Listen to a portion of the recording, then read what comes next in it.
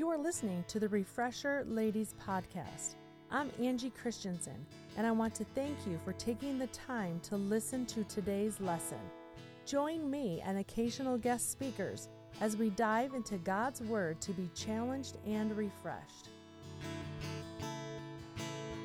Welcome back again, ladies. I'm excited for part 2. So hopefully it hasn't been long for you. Maybe you've looked up some things on hope in the Word of God. Well, we're going to bring it to a conclusion right now. And again, I'm so happy that the Lord has brought some things into my life that made me look into this. It was actually a few months ago that the Lord started this study for me on hope. And I really put a lot of things into it most recently. And it's just amazing, God's timing. He knew that I needed it. And I'm assuming that you need it too. That's why he put it on my heart. So let's talk to him right now. And as we get into this study, Lord Jesus, I love you and I love these ladies. Lord, I pray that you would help me to be that light, to be that hope for someone else, but not just for me, that it would constantly point back to you. Lord, I ask that you would renew the hope within me, that you would renew and refresh it in each and every lady that would be watching this. Lord, I ask that we would be in your word, be in close communication with you. Lord, that we would feel your presence and your love, and that we would claim your promises. Lord, I ask that you would be the light of my life, that I would live in your word. Lord, that I would pray for others more than I do, that I would consider others' lives and situations so that my compassion would just be fresh and renewed for others around me. Lord, use this lesson in a great and mighty way, and we'll give you all the praise and glory. In your Son, Jesus' name, amen. All right, well, let's get right into it. I've got some verses that I just love. Hope is a wonderful thing. This is much more exciting than I did the study on forgiveness and anger. Those were great, but I've been excited that the Lord just kind of charged me back up on this topic. I needed it. Listen to this verse. I've got Proverbs 11:7. When a wicked man dieth, his expectation shall perish, and the hope of unjust men perisheth. You know, the world, there might be a season or time where they had some hope, but there's so many people who go through things that hope, they literally have said statements like, my hope died long ago, or my hope died when I was a child. There is no such thing. I love that God can renew us in so many different ways. Maybe you're there today and ask, like I did in prayer, ask God for that renewal. Well, I've got a cute but true story that I want to read to you. Just talking about hope and things that we hope for, that when we get down and overwhelmed, things that can lift us up. So the title of this little story that I found is called A Funeral for a Turtle. Alexander M. Sanders, Jr., who was at one time the chief judge of the South Carolina Court of Appeals, spoke to the graduating class of the University of South Carolina in 1992. Now, if you're like me, you remember 1992. Maybe some of you are younger and that just seems ancient to you. My kids, I'll talk about a story or say what year and they just think it's so old. His daughter Zoe was a member of that class, and he told a story about when she was 3 years old. He came home to find a crisis. Zoe's pet turtle had died, and she was crying her heart out, and his wife turned the problem over to him when he got home. First, Mr. Sanders explained to her that he would go to the pet store and he would just get another turtle. And he got nowhere with that idea. So she knew that life couldn't be transferred from one turtle to another, and she wanted her turtle back alive again. She continued to cry. Then Mr. Sanders said, well, I'll tell you what we'll do. We'll have a funeral for the turtle. Well, being 3 years old, she didn't exactly know what a funeral was. So a funeral, he said, is a festival in honor of the turtle. And she didn't know what a festival was. So he said, a funeral is like a birthday party. We'll have ice cream and cake and lemonade and balloons. and all the children in the neighborhood will come over to play. All because the turtle has died. Zoe's tears, well, they began to dry up, and she returned to her happy self again. Then an unforeseen thing happened. They looked down, and the turtle began to move. He was not dead after all. In a matter of seconds, he was crawling around as lively as ever. Mr. Sanders did not know what to say. But Zoe appraised the situation perfectly.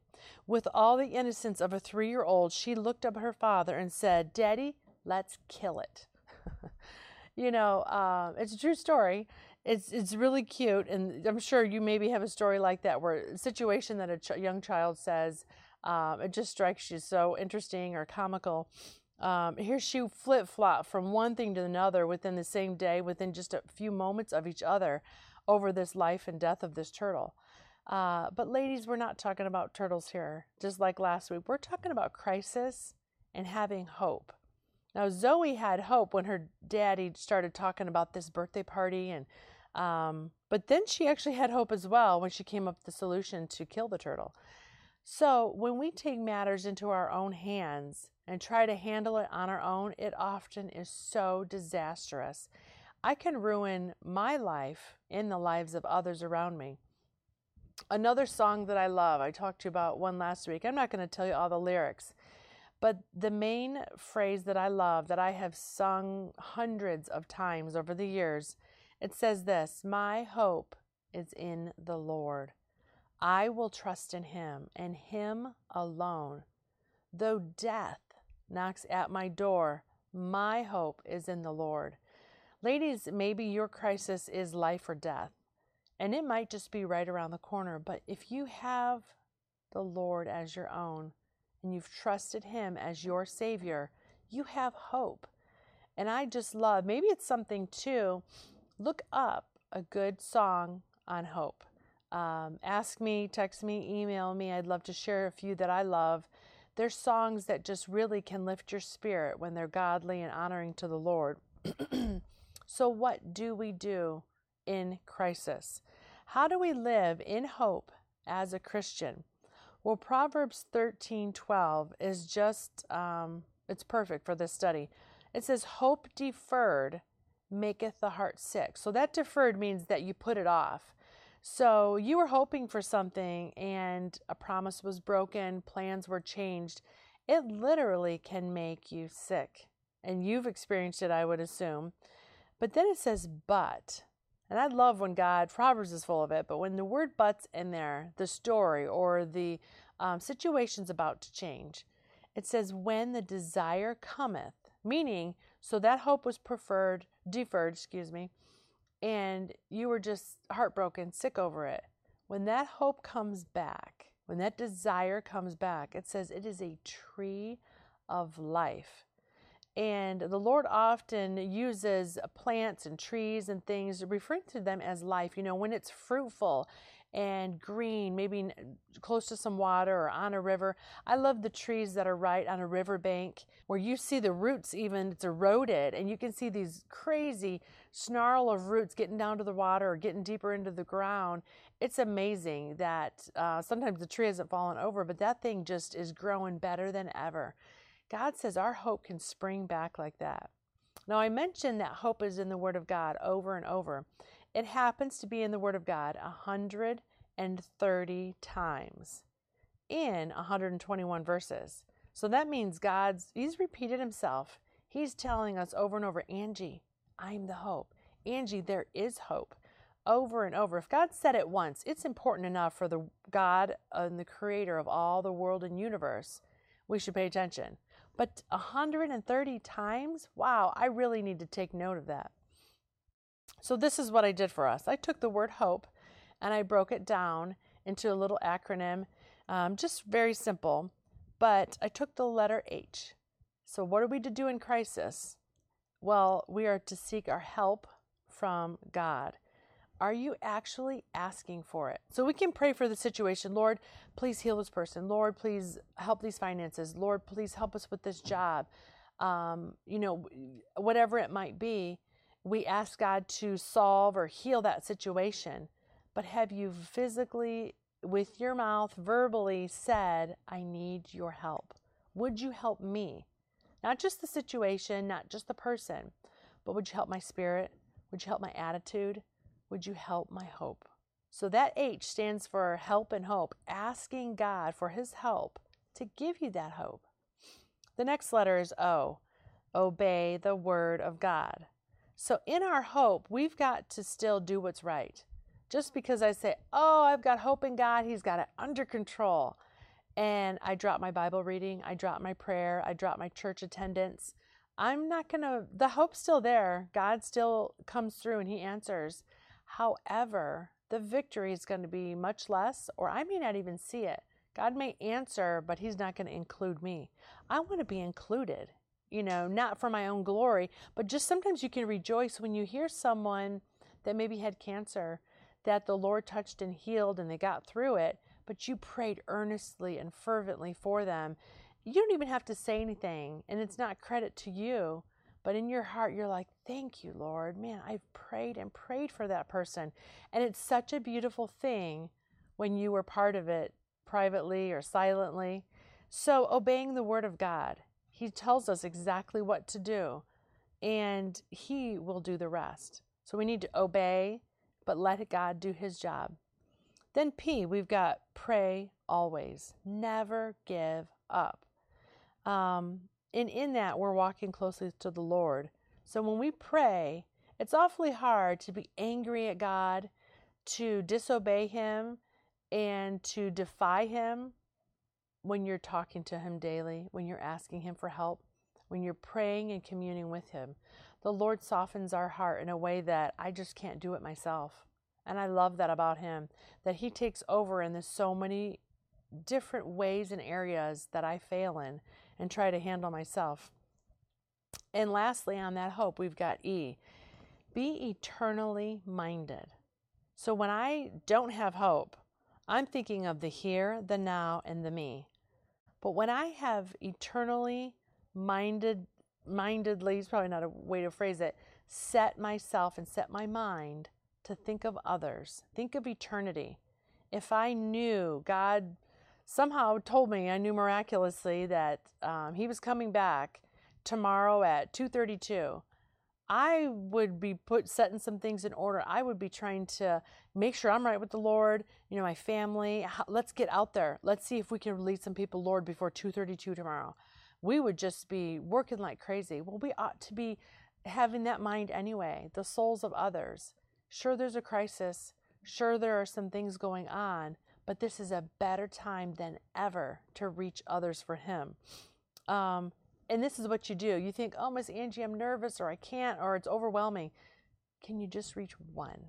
Is there one person you could influence? Someone you know, family, coworker, child, relative, one person. You say, everybody I know is saved. What about that mailman? What about that grocer? What about the banker? What about the person at the bus stop? There are people all around us that don't know him. Just reach one. And it's amazing what God will do to your heart, because then you're going to want to reach one more after that. Romans 5:2-5. Listen to this. By whom also we have access by faith into his grace wherein we stand, and rejoice in hope of the glory of God. And not only so, but we glory in tribulations also. So right there, we're not supposed to be down and depressed in crisis. It will happen, and we do get there, but we've got to ask the Lord, pull me out. I'm not going to stay here. I'm going to determine to get out of this. It says, knowing that tribulation worketh patience. Ooh, I don't like either one of those. But then it says, and patience experience. And experience, here's the best part, hope. Isn't that beautiful how he ends it right there with hope? But then verse 5, and hope maketh not ashamed, because the love of God is shed abroad in our hearts by the Holy Ghost, which is given unto us. We have the Holy Ghost. We have power in him.